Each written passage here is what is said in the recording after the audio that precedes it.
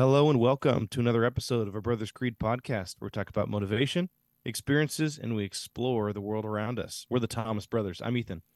And I'm Jared. And today we are talking about the attribute of tolerance. It's an interesting attribute. I've got some, there's an interesting paradox that exists with this attribute. One of the things I'm going to talk about today. And something that in our society, in different societies, they handle tolerance differently. So we're talking about from a societal standpoint, from a personal standpoint, and then ultimately kind of where you draw those lines of being tolerant versus intolerant. So it's an exciting episode, and let's go ahead and jump in. All right, let's do it.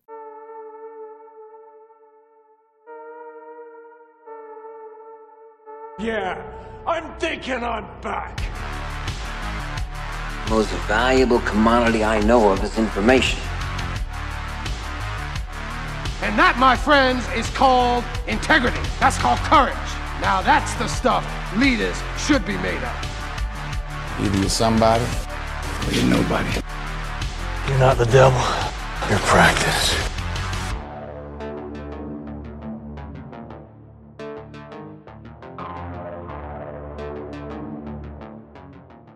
All right, man. How you been? Your voice sounds like you're a little bit sick. You doing good? Yeah, I'm kind of coming out of it. I think over the weekend I was kind of I don't know, had a little bit of a cold, and then it just seems like everything always gets worse at night. So Oh yeah. Yeah, still a little raspy, but feeling a lot better. So that's good. That's good. We've been doing some like grape juice. We've been drinking grape juice like every morning with the kids, and drinking like probiotics and all these other like little like things, vitamins and stuff that goes into it. And we've been doing that since the beginning of the school year, and for the most part, everybody's been pretty healthy around our house. So yeah, this year compared to last year, it's been a lot better. Knock on wood. But yeah, and I typically, it really hasn't been that bad. It's just been kind of a voice thing, and then when I wake up in the morning, I'm just congested and stuff. But which typically it clears up. So yeah, when I kind of started feeling it come on, I hit the vitamins pretty hard. I feel like it potentially helps stay off some of that. I don't feel like I ever got really sick. mm-hmm. But yeah, I don't know. Hopefully the kids don't get it. Yeah. Too bad. Yeah. So I know last week you had your birthday on the 7th. How does it feel to be older now? To be 34 now? Great. Yeah. It's feels the same as it did yesterday. Still got to pay those bills. Yeah. Did you guys do anything interesting or fun? We just kind of hung out. It's kind of a tradition that that my wife and I do, where we just kind of go for kind of more of like experiences for birthdays rather than like presents. And so we'll just go out and we'll, spend a night away from the house. We'll have, somebody watch the kids for the night, and we'll just kind of just make a whole evening of it. Yeah. We'll go do something, go get great food, and we'll hang out and we'll chill and talk. And, we just kind of really like that. So it was nice. That's cool. Yeah. And I hadn't quite started feeling kind of coldish yet. So that was good. Maybe partying at the club until like 4 a.m. with glow sticks in your mouth. Maybe that was the reason why you're feeling a little bit sick. Yeah, the rave. It takes a long time to recover from something like that. Nowadays, when I was 33, it wasn't that bad, but now I'm 34. Now that it's over. It's just beyond. Yeah. The day after, my youngest, who's 2 years old now, he doesn't really take. Well, he does take naps sometimes in his room. But we've kind of gone away from naps and really just kind of like quiet time in your room for a couple hours in the afternoon. Yeah. And he has like this like little teepee in his room that he like hangs out in and stuff. So we'd done that a couple times, and so we let him in there, and uh he's in there, my wife's downstairs doing something and I'm working, and then he comes out of the room, and I guess he walks downstairs, and I just hear my wife like yelling like, "What in the world is going on?" And so I come out, and she's coming up the stairs, and he's walking up behind her, and he is like covered like white in baby powder. Oh And we're man. just like, "Oh, dude." And so And we went vacuuming into that his stuff up just goes right out the back of the vacuum. yeah, seriously. And so we went into his room, and the entire room was covered in we had like a big jar of baby powder. That was supposed to last you through all your kids. Seriously, and it was like full. And so Oh, we went back and we went back and we watched the Ring camera camera, that's in yeah. his room. Yeah. And we went back, and it was just funny because there was like all these toys laying around on his floor, and he went around to every toy and like shook a bunch of like a pile onto every toy. So like every little like Matchbox car, there's like a pile of Oh baby powder on it, gosh. and then a pile of baby powder on this and on that and on this, and then he was like dumped it all on his bed. I mean, he dumped the whole thing Oh out, man. and it was like at one point it was like on the walls, and I was like, how did he? I was like, how did it get on the walls? Like, and then we were looking back, and he's standing on top of his dresser, just like Flinging it. going back and forth, just flinging it everywhere. And it was just like, oh, dude. Dude, he's living his best life. He's like, and guess best part? I don't have to clean this up. Seriously, no. I made him sit at the door, and sit there while I cleaned it up for 45 minutes. The thing about that is it's so fine that like your vacuum filter, like it's hard for it to almost catch it because it just blows it back out.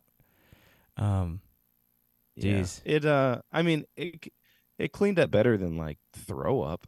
Oh yeah, that's true. or like lotion or Oh, gosh, yeah. Vaseline or something like that, or shampoo if you would have gotten into that.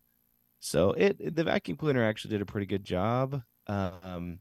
But I ended up just anything that was like soft, I just like folded it up in a blanket and then just like took it outside and shook it out. Oh yeah, that's a good idea.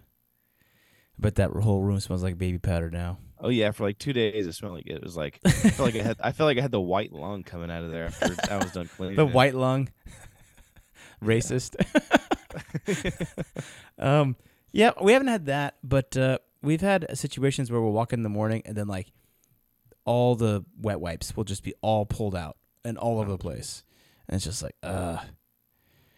the stingy guy, the part of me in my brain that's like really stingy. I'm like, what a waste. And I'm like, we need to save these wet wipes. So I try to put them in like a plastic bag or something, but they never keep. No.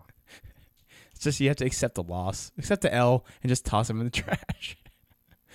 Yeah, I was we were changing our youngest one's still in diapers, and so we were changing his diapers. He's like right on the point of potty training, but we're kind of just letting him kind of letting him guide that. Yeah. Yeah, he's kind of just, so he'll sometimes he'll tell us, sometimes he won't, and so we're just kind of not too worried about it. But he had a poopy diaper, and so we were changing him, and my oldest son was like, "Oh, that's gross."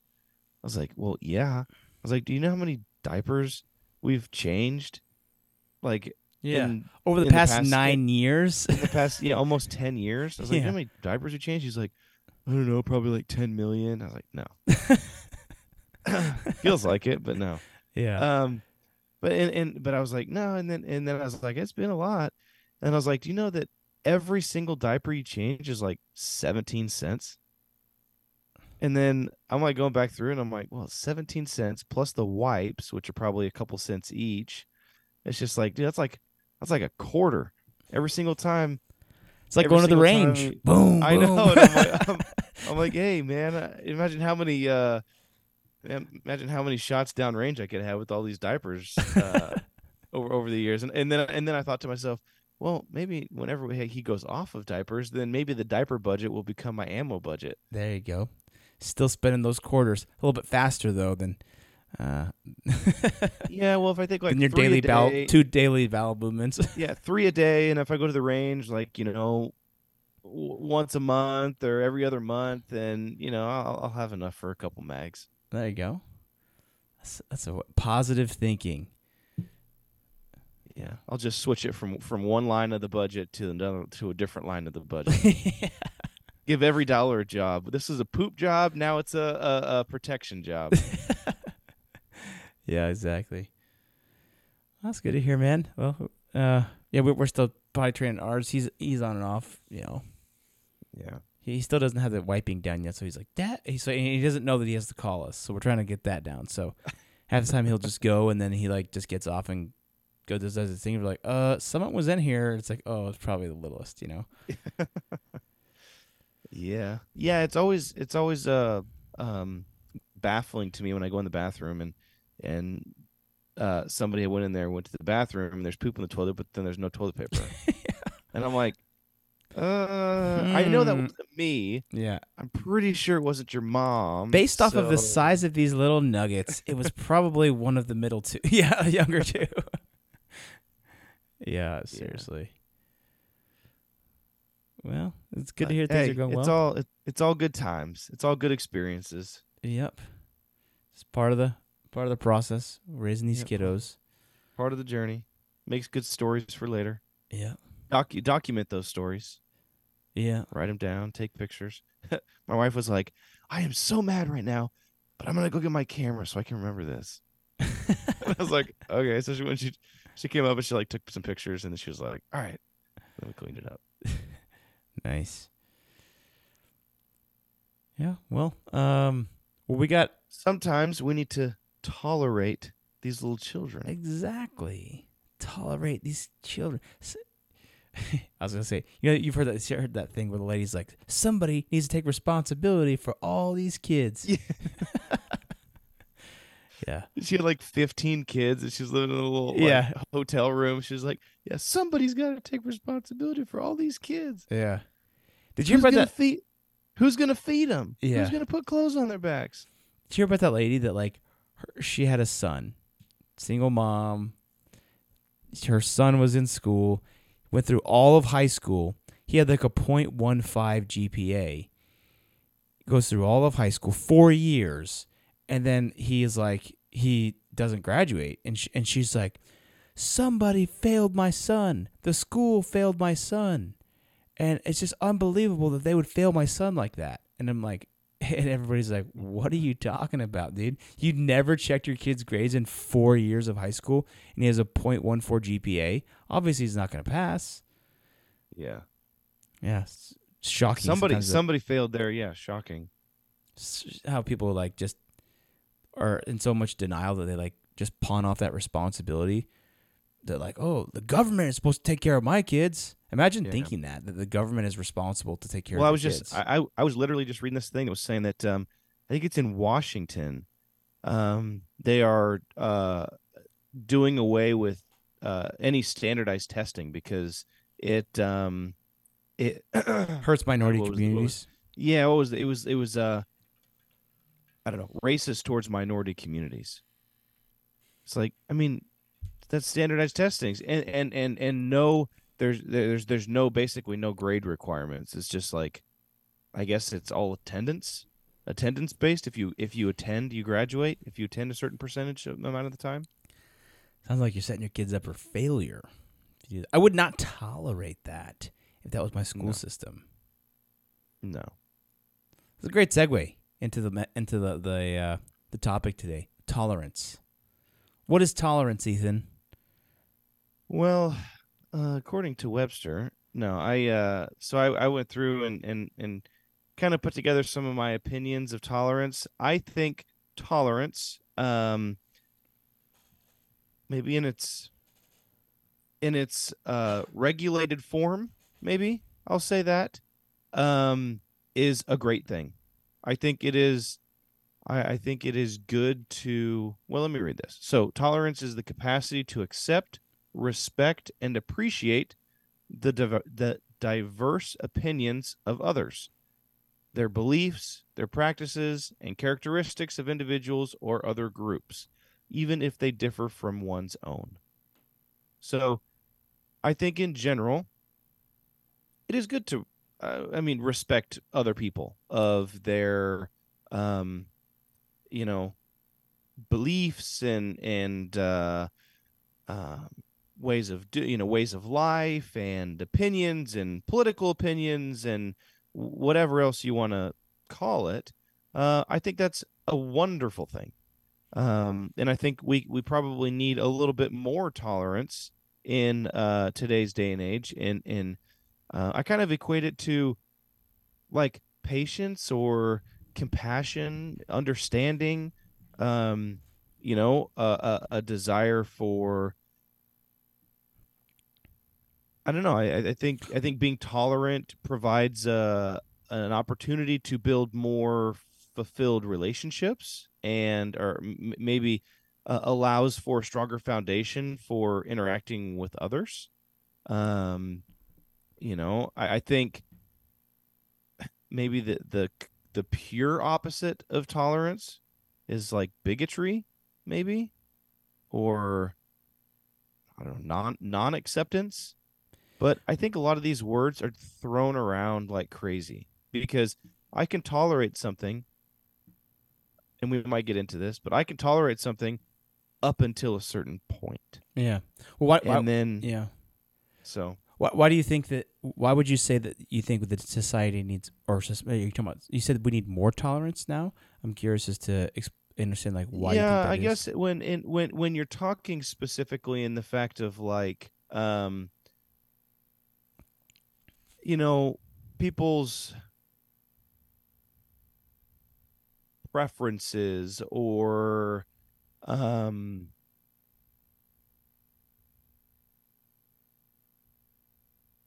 trying to figure out the best way to word these without being extremely offensive or and maybe the word respect really kind of is the word I'm pulling out from that. I feel like we do need more respect in today's day and age, right? And I think tolerance is understanding that someone else might have differing opinions, and that's okay. Mm-hmm. Right, and that is where I'm saying that I think that we can maybe use more tolerance in just saying like, oh, okay, if someone is completely opposed to the Second Amendment, and they're out there screaming and all this other kind of stuff, and they and then I go to them and I'm pro Second Amendment, and I think being able to have a conversation is kind of a show of tolerance. Like if you can Mm-hmm. actually have a conversation with Yeah. them and they could say, oh, well, A, B, C, D is why I don't think it's good. And I say, Mm-hmm. okay, well, I think, A, B, C, D, E is why this is good. Mm-hmm. And being able to listen to each other and say, okay, all right, well, you believe that. I believe this other. So, good conversation and doesn't get into like, spitting on each other or Yeah. Yeah. I think that I feel like maybe tolerance and open mindedness. yeah, maybe that's where I was getting at. Yeah. But I think that open mindedness is being maybe open minded to hearing new opinions and things like that. Tolerance, I feel, is more like you don't agree with what somebody's saying, but you're allowing it because you respect their ability to say it. Yeah, I think open-mindedness is kind of a precursor to change. Uh-huh. I don't think tolerance is a precursor to change. I think tolerance is based purely on I don't agree with you, but I still respect you as a person and, wish you no harm, I guess. Yeah. There's an interesting kind of description of tolerance that I found. And so it was talking about that this is a guy named Preston King. He came up with these 3 different characteristics or traits of tolerance. And it's kind of interesting. So the first one is the objection component. So he describes it as wherein the object of toleration is objectionable. For instance, a follower of one faith may assert the belief of another faith are wrong. So you may say, I hate the Second Amendment. I don't think people should own guns. Let's say someone says that. The second tenet he talks about is the acceptance component of tolerance, which does not resolve the objection, but instead offers positive reasons for overlooking it, such as societal harmony. Well, in our society, we have freedom of speech, and you have the right to say that, and I respect your right to say that you dislike the Second Amendment, and I respect you to say that, but I don't agree with you. So there's that objection component that you don't agree with, that you have to tolerate. I think that's the difference between open-mindedness, is that there's that objection component, and then there's the exception component. So you accept for a certain reason, the exception component outweighs the objection component. Now, the third piece of this is really where this paradox comes in, is that there is a rejection component. He says, which defines the limit of tolerance. At what point the positive reasons are outweighed by the objection. So there's a certain, when you are tolerant, you're drawing lines in your head of where intolerance will begin. And so the paradox really is around that last one. He goes on to say, most formulations of tolerance assert that tolerance is a reciprocal act, and that intolerance need not be tolerated. So what he's saying is that whenever there is an act of tolerance, so if I'm tolerating something that you're saying, in that very act, I am drawing the lines of where intolerance is in my mind, of how far I will allow you to take that. So by being tolerant, I am also being intolerant at the same time. Does that make sense? It's kind of, you see how that's a kind of a paradox? Yeah. So it's like, you're like, this is the line of okay and not okay. Yeah.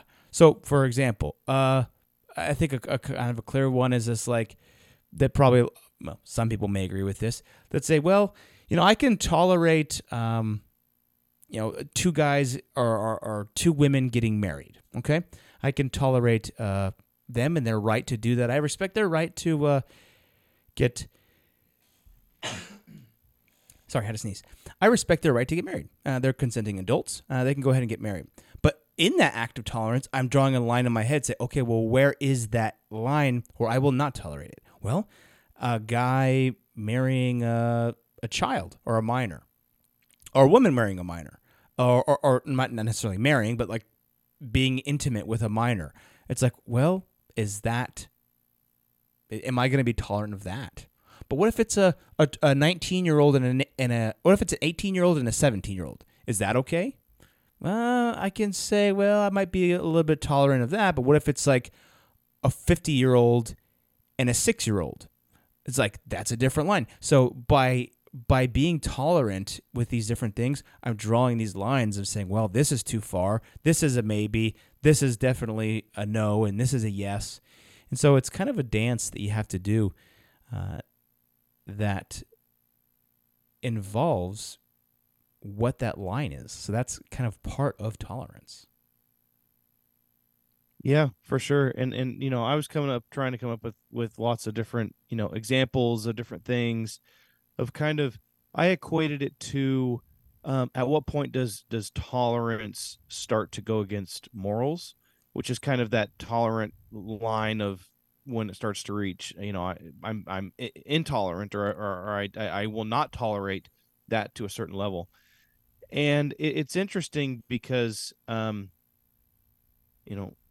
if tolerance extends to, tolerating actions that are harmful or maybe, discriminatory, or, maybe they blatantly violate human rights, or if it's something that's like really in conflict with my moral convictions or path, then yeah, it's like, at what point do you say no? enough is enough. And I think it's different for everybody, right? Eh, You had yeah. given the example of two consenting adults, maybe of the same gender, wanting to get married, right? And file their taxes jointly. I mean, okay, like, does that really affect me in my daily life every day? I don't know, right? Or somebody that wants to, a guy who wants to dress up in drag and walk down the street, like, okay, you can, I choose my clothes out in the morning, you can choose your clothes out in the morning, Mm-hmm. right? But am I going to draw the line at them having drag shows at preschools? Or like preaching this to my children, Yeah. right? And so to me, there is a line of tolerance, and then it goes over that line into what I consider to be an immoral place, Mm-hmm. which is whether it's involving children, or um you know using the incorrect bathroom, or whatever direction you want to go.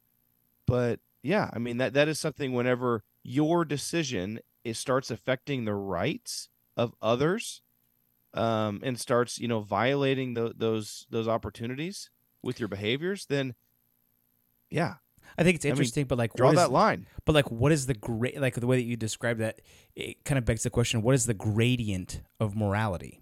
So, for example, I would say if you're tolerant of something, you already disagree with that thing. So, Yeah. let's say some people, let's say, well, I'm tolerant of mixed race couples getting married. There's people that really are against that. I'm tolerant of mixed race couples, and so maybe that is like, do we accept things along a moral kind of spectrum, where we say that's okay, but like maybe for someone it's like, well, mixed race couples are, that's about the edge of my tolerance, but for me, my morals don't extend anything beyond. So a guy and a guy, or a woman and a woman getting married, that is absolutely way far beyond. So it's like so it's actually kind of like, by making these decisions, we are setting like ABCD grades for our kind of the limits of our morals. And I think that in some ways, tolerance in society pushes that envelope of what we're willing to accept more and more and more. In some ways, likely good. In some ways, I think bad. In some way, a good example would be, giving women the right to vote. It's just like, women can't vote.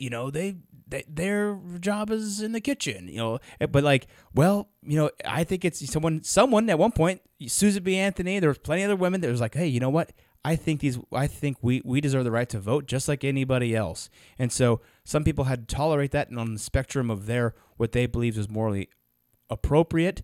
Maybe that was, so for some folks, it was at the edge for a long while, and then it became accepted because I think people tolerated that, and that was a good thing that came out of it. I think there's bad things that come out of moral tolerance, because people are tolerating a lot of this. I feel like right now, a lot of the stuff that people are doing to these kids, you're transitioning kids to making them take hormone blockers and surgeries and all this horrible stuff, when you have like a 6 or a 9-year-old, or even a 15-year, even just a child, life-altering chemicals and surgeries, because the child may be confused or something like that. And parents and even the government in some cases is just giving into that. I heard one thing that was said that like, people who wouldn't allow their kids to transition would no longer be allowed to foster kids.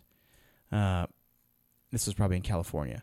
But it's just like, man, like, we've gone so far off the rails, and it's like, how did we get here? It's like, well, I think we got here by being tolerant to some of those things, so that now the fringe is this, just like the fringe of that tolerance is this wild thing that we're at.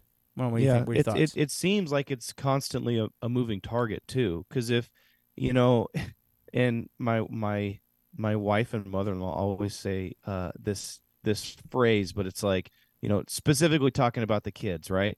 If you're eating a cookie right? And your 2-year-old comes up and says, "Bite, bite, bite. Can I have a bite?" Give him a little bite, and what is he going to do? He's going to run off until he finishes that bite, and he's going to come right back and want more. And so the phrase is that we always just say, "Oh, you give a mouse a cookie, right? You give a mouse a cookie, and he's going to want another one. Is he going to want another one? Is he going to want another one?" And so I think tolerance in general, just the name tolerant or tolerance, it has a negative connotation to it because, yeah, if you're being tolerant, then you already dislike what's going on. And so, but yeah, you give a mouse a cookie and you say, okay, well, I will tolerate this up to this point. And then it's like, oh, well, if you're okay with this, then why wouldn't you be okay with this? And then it's like, well, okay, I can see that. And it's like, well, why wouldn't you be okay with this then? And then this, and then this, and then this, and then this. And to be completely blatant, and maybe we'll get canceled for this, but it's like, so at first you had LGB, LGB, right? That was it, right? And then now it's LGBT, right? And then now it's LGBTI, and LGBTIA, and LGBTI QIA, TA+, QI plus, and all this stuff. And then now there these, like you said, there's these what do they call them? MAPs, minor attracted people, pedophiles, that they are tacking their letters onto that LGBTQIA plus maps, all this different kind of stuff. Yeah. And there's even people within that community that's like, whoa. I don't want to have anything to do with pedophiles. Yeah. Right. And they're like, oh, well, but we're all one big group that we're tolerant of each other. We're all tolerant. Yeah. And so it's dangerous. It's dangerous. And I think that's one reason why people push back so hard against, gay marriage or LGBTQ stuff, because it's just like, I mean, you open that door and it's once you open, I don't want to say Pandora's box, like you can't get it closed. Yeah. And it just continues to open wider and wider and wider and wider and wider. And you can't reel it back in. Yeah. I know that there actually are some like kind of advocates out there, like gay and lesbian folks, that are advocate against that. They're like, this stuff is grooming. And a lot of stuff that happens, there is grooming, and these minor attracted persons, like, this is not what we asked for when we wanted to get married. Yeah. Well, and the thing is, too, listen to them. And I guess a preface, not a preface. I don't know what an epilogue to that, whatever after the fact, is that, I mean, I'm stating observations here. All of these aren't my particular opinions, but a lot of these observations that I've seen have been people that I know personally in that community, as well as research and stories that I have heard from people that are that agree. Well, and so I think that sometimes it's like there's such a generational impact as well. So think about it, like the things that our parents were just tolerating now became kind of a norm, right? So when I was growing up, a lot of parents just kind of tolerated, video games, or they're just like, oh, this is bad, this is horrible, our society's going downhill, and I hate this, but I'm going to be tolerant of it. And then, like, now video games is a huge thing, and like there's whole industries built off of this, and it's a norm. And so, like, perhaps it's a generational thing. When a certain generation tolerates an activity, the next generation, they see that as the norm, and then they tolerate the next level beyond that because it's just the norm. Like, oh, I just tolerate that everybody that or the company has these initiatives to help every single minority and every single sex except for a white male. Yeah, I'm just going to tolerate that. And what's the next generation going to be? When my kids get into the workforce, is it going to be like, oh, sorry, you're a white male, you definitely can't be hired here? Is that what that next extreme is? So it just kind of makes me wonder. It's like, well, I think that, like, so it's like this balancing act. It's like, well, does the good that I'm getting, or that, there's the objection and then there's the acceptance portion. Is the good outweighing that bad that I object to? It's like, well, I can't see the future, and I don't actually know all of the bad that thing might come. And so perhaps right now the good outweighs the bad, but what about 50 years from now? If this keeps going on, does it outweigh then? So that's the kind of question you got to answer in your head. And something that's, well, I was going to say a little bit scary is that the tolerance level of an individual is different for everyone. I'm sure you have some people that they're maybe on sync and their tolerance levels are relatively close, or I would say some people are more tolerant, some people are less tolerant. But no, I mean it could be all over the place, and so it's hard to, I'm even thinking just like political party, right? Political affiliation. Oh, you're a Republican or you're Democrat. There's only two parties. Yeah. Which the original system created for a democratic republic, such as the United States, was not a two-party system, but that's a whole different conversation. But it's like, you're kind of forced to align yourself with one group or another based on tolerance to certain issues. It's like, I don't know, this Ukraine thing. It's like, the people in Ukraine and the civilians in Ukraine are being, bombed and killed by the Russians and everything else. It's like, oh, that's terrible. And then they're like, oh, well, we need to go in there. We need to do all this kind of stuff. So there's like maybe there's very low tolerance for any human rights violations there, right? But then what was it? Several years ago in China, they were having mass genocides of millions and millions of people being killed. Mm-hmm. And so it's just like, but there was not even a news topic on that, right? Not even a conversation on that. Oh, so it just turned a blind eye. Obviously, we are very tolerant as a nation to, genocide in certain countries, but some people fighting about over a war that was self-inflicted to a certain extent, we're all over it. Well, it's because that's where the money flows. There's no money in China or like, in supporting that or even being aware of that. And there's so many Chinese players that are like, man, let's not talk about that. But that's why this whole Israel-Hamas thing is so confusing, because the media is just like, oh my gosh, this is absolutely crazy. And it's hard to believe what they say, because we know that they're lying about a lot of the stuff in Ukraine. Like, they're lying about so much stuff in Ukraine. In fact, I've seen like videos of like people cleaning up debris after a bombing, and they're picking up like giant concrete pieces, like it's obviously styrofoam, right?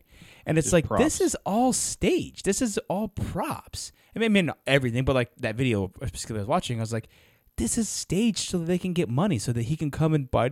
Please, please, please. And Biden's like, I'm going to give you $200 million right now, and then $1 billion tomorrow. It's just billion. Like, come on, dude. So it's hard to believe who is right and who is wrong. And then you have all these people that are for Hamas that are like, or Palestine, that are like, well, Israel's lying about all this kind of stuff, and they're. And every time anybody says anything about it, they're immediately called anti-Semite.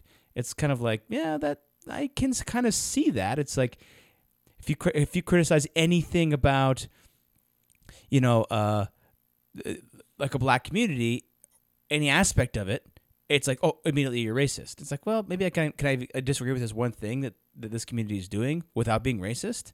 It's like, so that's like an impenetrable shield that almost exists. It's like, well, we died in the Holocaust, so you want to kill us in the Holocaust again? It's like, well, I can't. Are you saying I can't disagree with you because, like, and you're throwing up the Holocaust in my face because I'm like curious and questioning what you're saying. So it's that's kind of what I was saying earlier. Is almost I said I felt like the opposite of tolerance was like bigotry, but I don't think it's the opposite. I think maybe it's like that's like what the word that's like the I don't know, what do you call it? The catchphrase or the hot word of, oh, you're a bigot, you're a bigot, you're a bigot if you don't agree with if you don't agree with something that they say. And so it's kind of like if you tolerate anything at all, then because technically if you tolerate something, then you are intolerant of something too. Yeah. So unless you are completely and utterly accepting of everything, then you're tolerant to a certain extent. You could be very tolerant, but your line still is drawn somewhere. Yeah, exactly. Um, It's like, well, I don't like. I'm pro Hamas, but my line is when they kill 50 babies, not when they kill 20 babies. So I'm still pro Hamas. It's like, where is your line of like, well, Israel has killed 1,000 people in Gaza. Okay, well, Gaza killed 2,000 people. They bombed a hospital. Well, they killed 2,000 people at an EDM concert. So, like, what is the value of the lives here? And, like, what is the line? Like, they kill adults and they kill babies. So it's, like, not equal. So it's just so funny how we draw these lines, Well, and I think, we're talking about big issues here. But I think, tolerance can be something that is even driven down to, like, a personal level. Yeah. And I guess I'm going to kind of make up this example, and maybe it's not a good one, but not something that I deal with, right? But I'm thinking like a marriage, like a relationship. And I don't know, maybe I'm going to talk like so generally that so stereotypically that this is probably a weird example, but let's say that a husband and a wife, and the husband occasionally will drink some beers every other month or a couple times a year, on holidays around Thanksgiving or something like that, and not a big drinker at all, but a couple times a year. And whenever he drinks, he is an angry drunk, and he just gets really angry, and he says mean things. Yeah. Right? The wife is like, yeah, that kind of sucks, but I could tolerate that, once a year. He's kind of a jerk when he drinks, but rarely ever drinks. Makes lots of money, so yeah, so it's just like, okay, I could tolerate that, not that big a deal. Yeah. But then, that tolerance goes, and then maybe the drinking is a little bit more, and not everyone's an angry drunk, right? Some people are happy drunks or whatever else, but and then one time, 10 years into their marriage, he gets super upset and he pushes her really hard. And then she's like, oh, well, he was drunk or whatever, and it was an accident, or okay. And then maybe the next year comes around and he pushes her a little harder, or hits her, or slaps her, or I don't know, gets more aggressive, more abusive to a certain extent. And then it's like, oh, okay, well, this is kind of getting, is this getting close to my level of intolerance? And so, I think, abuse or violence to a certain extent, there is a tolerance factor, whether it's personal or even whether it's like, what if you're sitting on a bus and you there's a couple, that's sitting in front of you, and or not even a couple. Let's say you're sitting on a bus and there's a girl that's sitting by herself, and then there's like a homeless guy gets on the bus or something, and he's like, hey sweetheart, how's it going? And she just like, yeah, fine, or, and then he's like, oh, well, you're really pretty, and she's like, oh, thanks. And then you're sitting here, you're watching it the whole time. Like, my tolerance factor at that point is I'm vigilant. I'm like, okay, it's not that big a deal. He's bothering her, but she's not, whatever. Yeah. And then he, goes over and he sits next to her, and he's like, hey, trying to, get her number or something. Not even a bum. Anybody. Yeah. And then my tolerance meter is kind of going off. Like, I'm like, hey, and she's super uncomfortable. And she's like, hey, could you leave me alone? And then he grabs her arm. And then it's like, boom, okay, I got to get up. I got to say something. Yeah. I don't tolerate that anymore. Yeah. And that's when you get up. You say, hey, man, leave her alone. Like she doesn't want to talk to you. Yep. Right. So that's like that tolerance reached that line of what I consider moral, or I guess my intolerance level.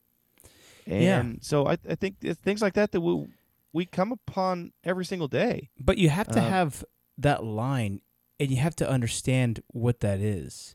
It's like, and we've seen that personally in kind of a situation, even similar to what you just described, with my wife and I, in a situation that we had where this guy was being like a creeper, and then like he was doing all this bizarre stuff, and it's like everybody around us that we thought were like our friends or would stand up for us, they were just being so tolerant, and they were tolerant to a fault, and it was an excuse not to stay, and it just became like, well, I know that he said he wanted. I know that this creepo guy said that he wanted to do X, Y, and Z to you, but did he actually do them?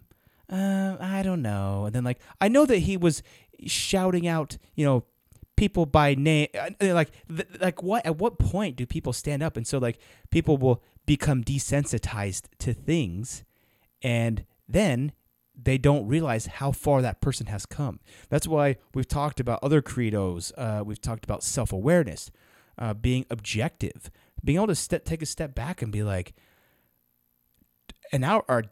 a year ago, would I be accepting of where this person has come now? And if the answer is absolutely not, but if they've just inched and inched and inched and inched, then that's how that's how they get you, man. They just do it 1 inch at a time. What does it say in the devil leads you down to hell just by 1 inch at a time, just barely, just get you just a little bit off track, and then, that's how things go. And that's we saw that firsthand. I'm trying to decide how deep I want to go down this rabbit hole and how controversial we want to get. But I think sometimes people can have a semblance of tolerance, and probably one of the most one of the most popular phrases that has ever existed is, what would Jesus do? Yeah. Right. And I almost think that's dangerous to a certain extent. And this is, I'm going to get there. So, yeah. But because there are certain things that, many people will say that, oh, it's pure love and tolerance of everyone. Yeah, this guy is, like you were saying, is maybe saying stuff and offending you, but he didn't actually touch you, and so it's like, yeah, but everyone else seems to be so tolerant of this situation because I don't know, it's like this Christian value of, oh, we just need to love everyone. Yeah. But a lot of times, and I'll be one of the first ones to call it out, a lot of times that's almost a crutch that's utilized because they're afraid because they're afraid to stand up for themselves or someone else, or it's inconvenient. And so they'll say, oh, it's not my job to interfere, or not my job to judge, not my job to judge. Well, it's like, yeah, but I'm going to start judging when somebody, when when someone's trying to attack my wife, or when someone's trying to threaten my family. Yeah, or someone, absolutely, or someone's, or you got a 50-year-old man dressed like a woman sharing a bathroom with my 4-year-old daughter. Yeah, exactly. Like, no thanks. And so it's like, I think you kind of got to be careful in the sense of, tolerance is not just like pure love and everybody, everybody's happy and everybody is accepting of each other. Well, yeah, you're absolutely right. I think there's several people use good attributes as shields for weakness. And because it's under the guise of something that's so great, you can't really penetrate it or question it or call it out. Because it's like you just said, oh, tolerance, I'm just being so tolerant. Oh, someone broke into your house. well, I'm just going to be so tolerant. Oh, someone murdered your wife, your family. I'm just going to be so tolerant. And it's like, Someone breaks into your house and they're stealing all your stuff. Oh, they must just need it more than I do. yeah, Uh, yeah. Or I think another one is faith. I think also faith. A lot of times people will say, oh, well, I just have a lot of faith. But really, that's just the shield that they hide. I think that's just easy shield to hide behind. It's not really faith. It's just like, I've already made up my mind, and this is what I'm doing, and I don't want to think about that, and I'm going to call that faith. Or I think in some ways people can just be kind of lazy about that, and it's not like active faith. It's not like, yeah, I have a hope that this is going to be true. It's just like, no, I just don't want to think about that. But then they call that faith. well, I think you and I don't disagree a lot, but I'm going to disagree a little bit on the faith aspect because I think faith is personal. Tolerance like takes another individual. Like it takes interaction with someone else to be tolerant. Mm-hmm. But faith in and of itself is a very individual principle. And you can have faith in something that doesn't have to do with anyone else, I guess. I don't know if that made sense. But So you're saying that you have faith. It's an individual thing. Well, yeah, I mean, obviously it is an individual thing. But what I'm saying is that sometimes people will say, "Oh, I'm just being faithful," or "I have faith that this is going to happen," but really, it's just it could be some. Yeah, it absolutely could be the faith sometimes. But I think sometimes that is an easy excuse to just say, "I don't want to think about that." I've already made up my mind about that, so I don't want to think about it. Basically, yeah, I mean, I guess you could that's say not faith. If you're saying I don't want to think about that, that's not really necessarily faith, because you're not like actively believing. You're just saying like, yeah, I just don't want to think about it. Yeah, well, I think faith can maybe turn tolerance into just like pure belief to a certain extent, right? And so maybe I think of like, Well, I wasn't necessarily talking about how those two together. I was just saying that both of those attributes sometimes are used as shields to mask underlying insecurity or underlying, possibly underlying negative attributes. But the shield of these positive attributes comes up, Yeah, that makes sense. But interesting. I wanted to share one interesting story from history. This is kind of interesting about tolerance. This little tidbit from history here. So, have you ever heard of the Edict of Milan or the Edict of Toleration? No. So, in the year 1313 AD, I don't tolerate that crap. well, it's actually a big deal. In the year 1313 AD, the Roman Emperor Constantine the Great and Licinius, they made a decree. So the decree marked a significant moment in the history of the Roman Empire where religious tolerance was allowed. So at the time, the Roman Empire was characterized by religious diversity with a multitude of cults and belief systems coexisting. However, Christians had often faced persecution for their faith. The story of Saul, persecuted the saints, and there's been lots of that was going on. The Edict of Milan, also known as the Edict of Toleration, aimed to change this situation. So the edict granted religious tolerance to not only Christians, but to all religions within the Roman Empire. It declared that people who should be allowed to follow their religious beliefs of their choice without fear of persecution. This edict was a crucial step towards religious freedom and marked the beginning of a more inclusive approach to a diverse religious practices. Now, I think that they did this. Obviously, there's a lot of political motivations behind this. It's hard to rule a people that you're trying to, you're persecuting them or whatnot. But if you think about it, it actually is a way, as far as a way to rule a people, allowing for religious freedoms. We see that in our government of the United States of America today, and it's one of our founding principles is religious freedom. And that was going on in the Roman Empire in 313 AD, and it was kind of some of those first steps. towards being a more tolerant society and allowing people to do their worship however they feel is best. So, a little tidbit from history on the Edict of Toleration. Yeah, that's cool. I had one too, which is kind of interesting. I heard a story, and I can't remember all the details. But basically, it was one of the, I want to say, like Indian or Middle Eastern countries in the, I think, early 1800s or something like that, during British colonization. And so the British colonized this country and basically took over the rule of this country. But in a lot of these colonizations from the British, it was they were ruled by an ambassador of sorts or a minister from Britain that lived there, and he was kind of the ruler of the British Virgin Islands or whatever it is. And then the people just lived their life and their culture like normal.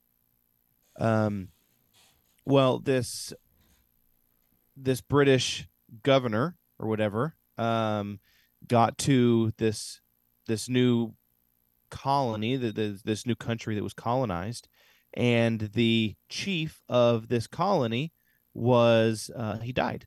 He died from old age or natural causes or whatever, and so it was tradition and culture for these people that whenever the chief died, they burn, and there's a true story, they would burn the chief's wife during the funeral ceremony. They would burn her alive. Yeah. And so, the chief died, and the British governor went to the leaders and was like, hey, what's going on? Oh, the chief died. And he was like, okay. And so we're going to have a big funeral for him tomorrow and all this kind of stuff. He's like, all right. So then they start putting all this stuff together for the funeral, and they start putting this, building this sacrifice fire pit at the thing. And he's like, what's going on here? And they're like, oh, well, we're going to burn his wife alive so she can be with him. And he's like, no, you're not. Yeah. And they're like, well, yeah, I mean, that's what we do. And so the whole thing was, he's like, yeah, I have tolerated some pretty weird stuff that you guys are doing to a certain extent. Mm-hmm. But basically the end of the story was, I'm going to come back tomorrow, and if you do this, I'm going to slaughter you all, right? You all are going to pay for it. And so basically they broke that tradition, and it was no longer a tradition from then on, because that British governor, right, decided that, no, I'm not going to tolerate this anymore. Yeah, I thought he said something like, there's going to be like 10 gallows here to hang every single person. Oh, yeah, that's what it was. Yeah, that's what it was. He was like, yeah, and anyone that participated, they'll get hung and killed as well, or something like that. It wasn't the British Virgin Islands. No, it was not. It was some. That was in India. Yeah, that's what I said in the beginning. I think it was some. I was just using the Virgin Islands as a. Actually, I think it's the American version. Is it British Virgin Islands now? I don't know. Whatever. I was just using that as an example of colonization. But I think it was in India somewhere. Yeah, or some Muslim country that has like mercy killings and stuff like that. Oh yeah, dude, that's awful, man. But yeah, he put a stop to that real quick. He was like, "No, I'm gonna shut that down. We don't do that." Yeah, I don't tolerate that.